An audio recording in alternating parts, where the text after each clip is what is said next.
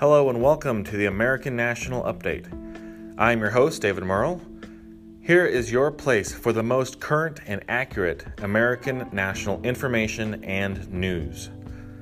Each and every week, we will be going over a piece of our history to lay the foundation of knowledge so we can all be better equipped to handle the present. Stick around after the break for a great show.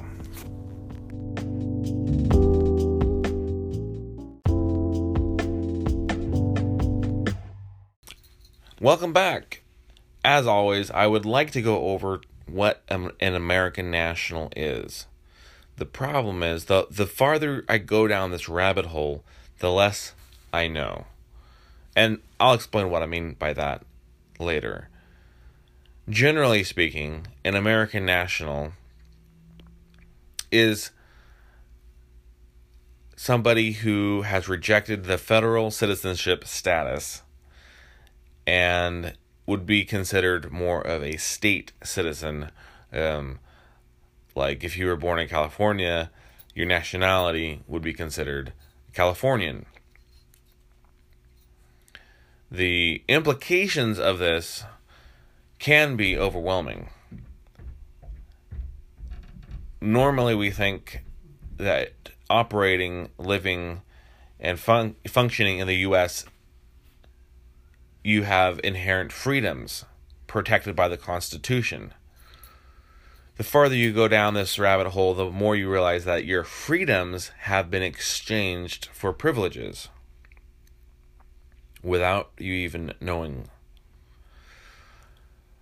And so an American national is somebody who has woken up,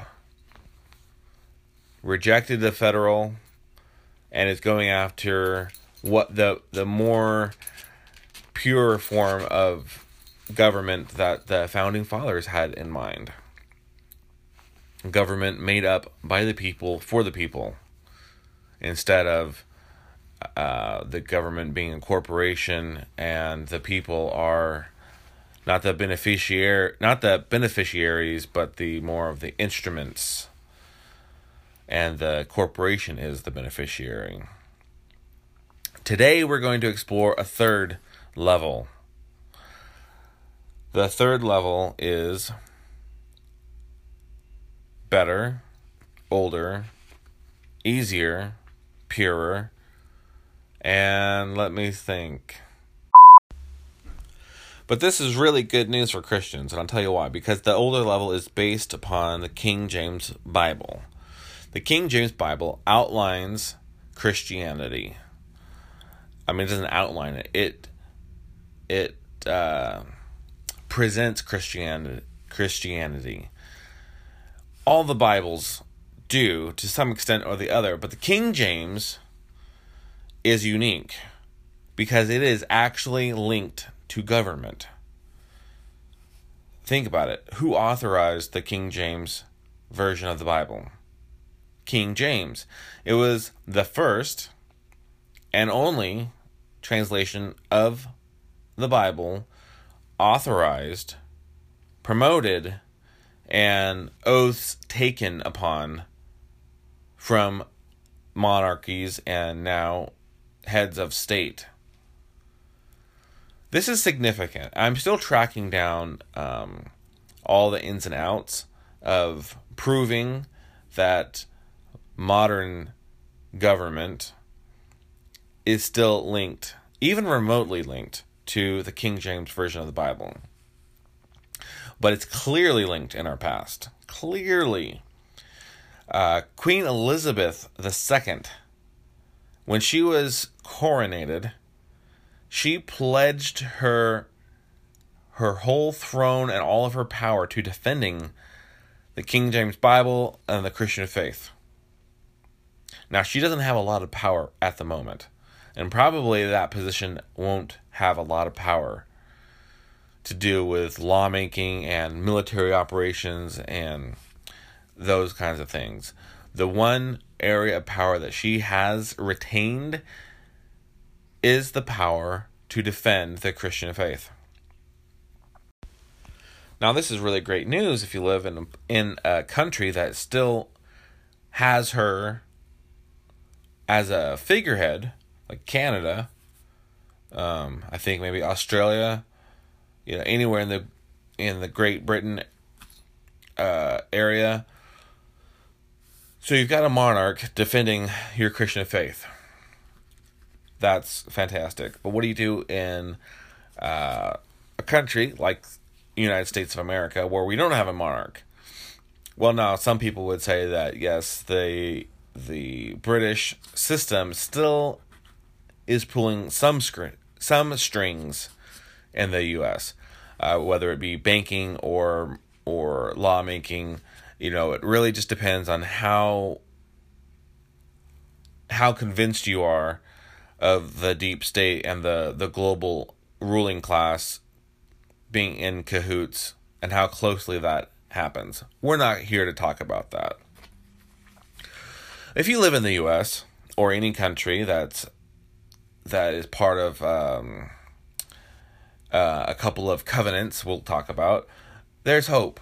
There's hope. Probably, if you live in a democracy with a constitution, you probably have somewhere in the constitution that actually protects your right to sincerely held faith in a religious belief. It doesn't even have to be religious, actually. Just sincerely held faith in a belief system, which technically that might be religious in nature, but it might not be a quote-unquote religion. So let's talk about some of these things that are protected outside of whatever country you live in. They are international treaties, covenants. One is the International Covenant on Civil and Political Rights.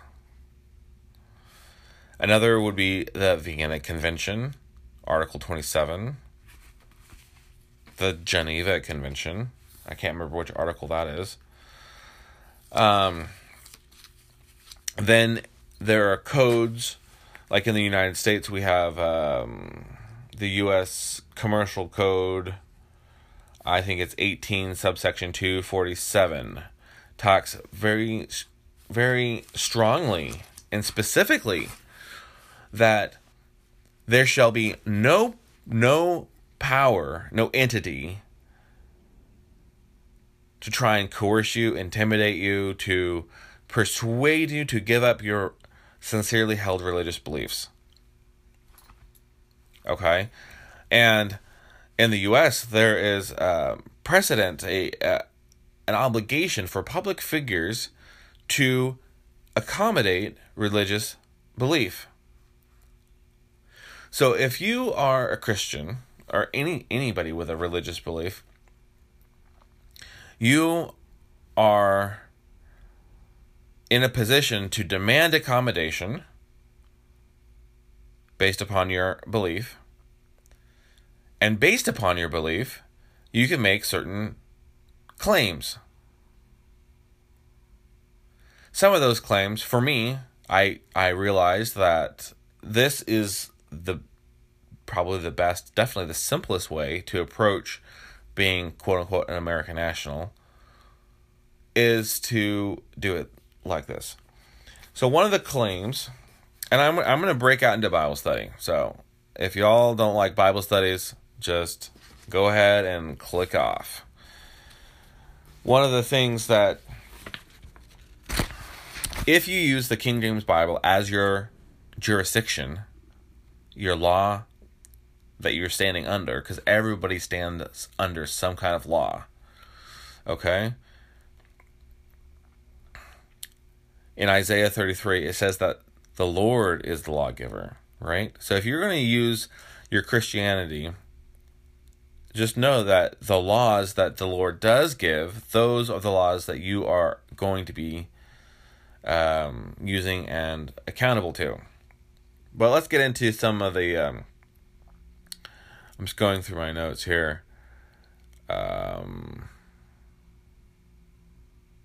Laws that go against divine law,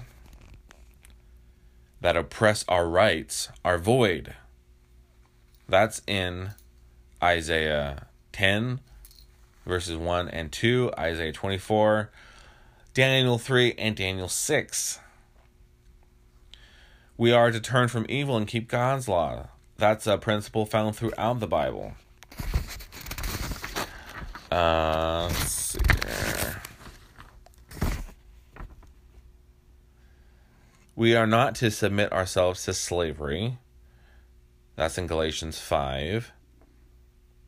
You are always to obey the master that you've chosen. That's the master you'll obey. That's in Romans 6. Worship God only. That's throughout the Bible in Luke and also in Deuteronomy, all throughout the Bible. A servant of Christ is to occupy his kingdom. That's Luke 19. That's Genesis. That's all over the Bible.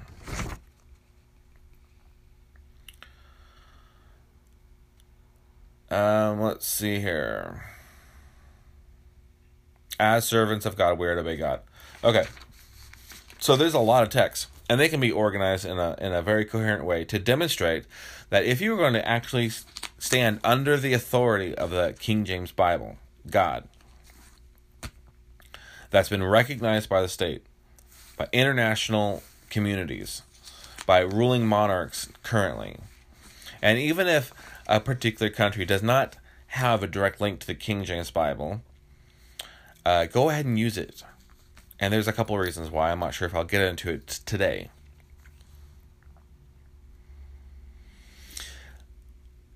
If I'm not to have any contracts or dealings with countries or entities or nations that add to or take away from God's law, what does that mean? Well, it means I can't have a driver's license or a social security number or a birth certificate or any of these things that we're trying to be free of because it goes against my religion. It goes against my religion because I'm not allowed, in the purest form of the gospel, to be associated with pagan countries, to have contracts that are fraudulent, to have relationships with anything that harbors deceit and fraud. The Bible says over and over and over again that God does not respect persons. Now, persons is a legal term that literally means a dead corporate fiction. So the same definition can apply to individual, but persons is the word that happens over and over again in the Bible. God says he is not a respecter of persons. He does not regard persons in law. It actually says persons in the law, talking about judgment. In the New Testament, it brings it home to us. If we respect persons, we are committing sin. So what does it mean to respect persons? Well, like I said, from a legal definition, person means a dead corporate fiction. The word person comes from the Greek persona. It comes from when the Greek plays were written. People would put on a mask and that would become their persona, their personality for the play. It wasn't part of the actor. It was a mask. It was the character that they were portraying during the play. That was their personality. And yes, people can have more than one personality. You think about somebody with multiple titles.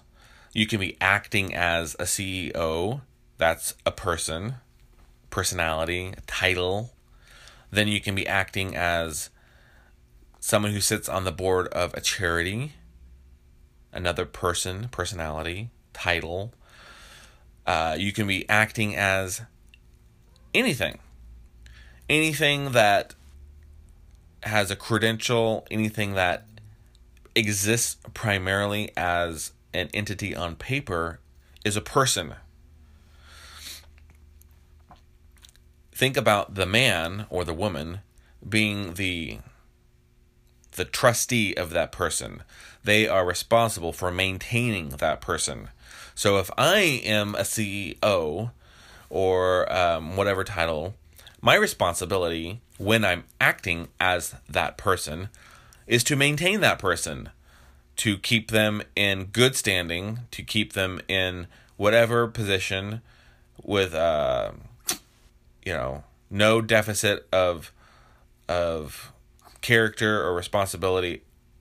I am the trustee of that person that is established on paper, and when I'm acting as that person in real life, it's really I'm placing that person on me as a mask. Okay, so this is there's more that can be said about persons, but when you have the King James Bible, okay, and modern translations do not treat the language the same.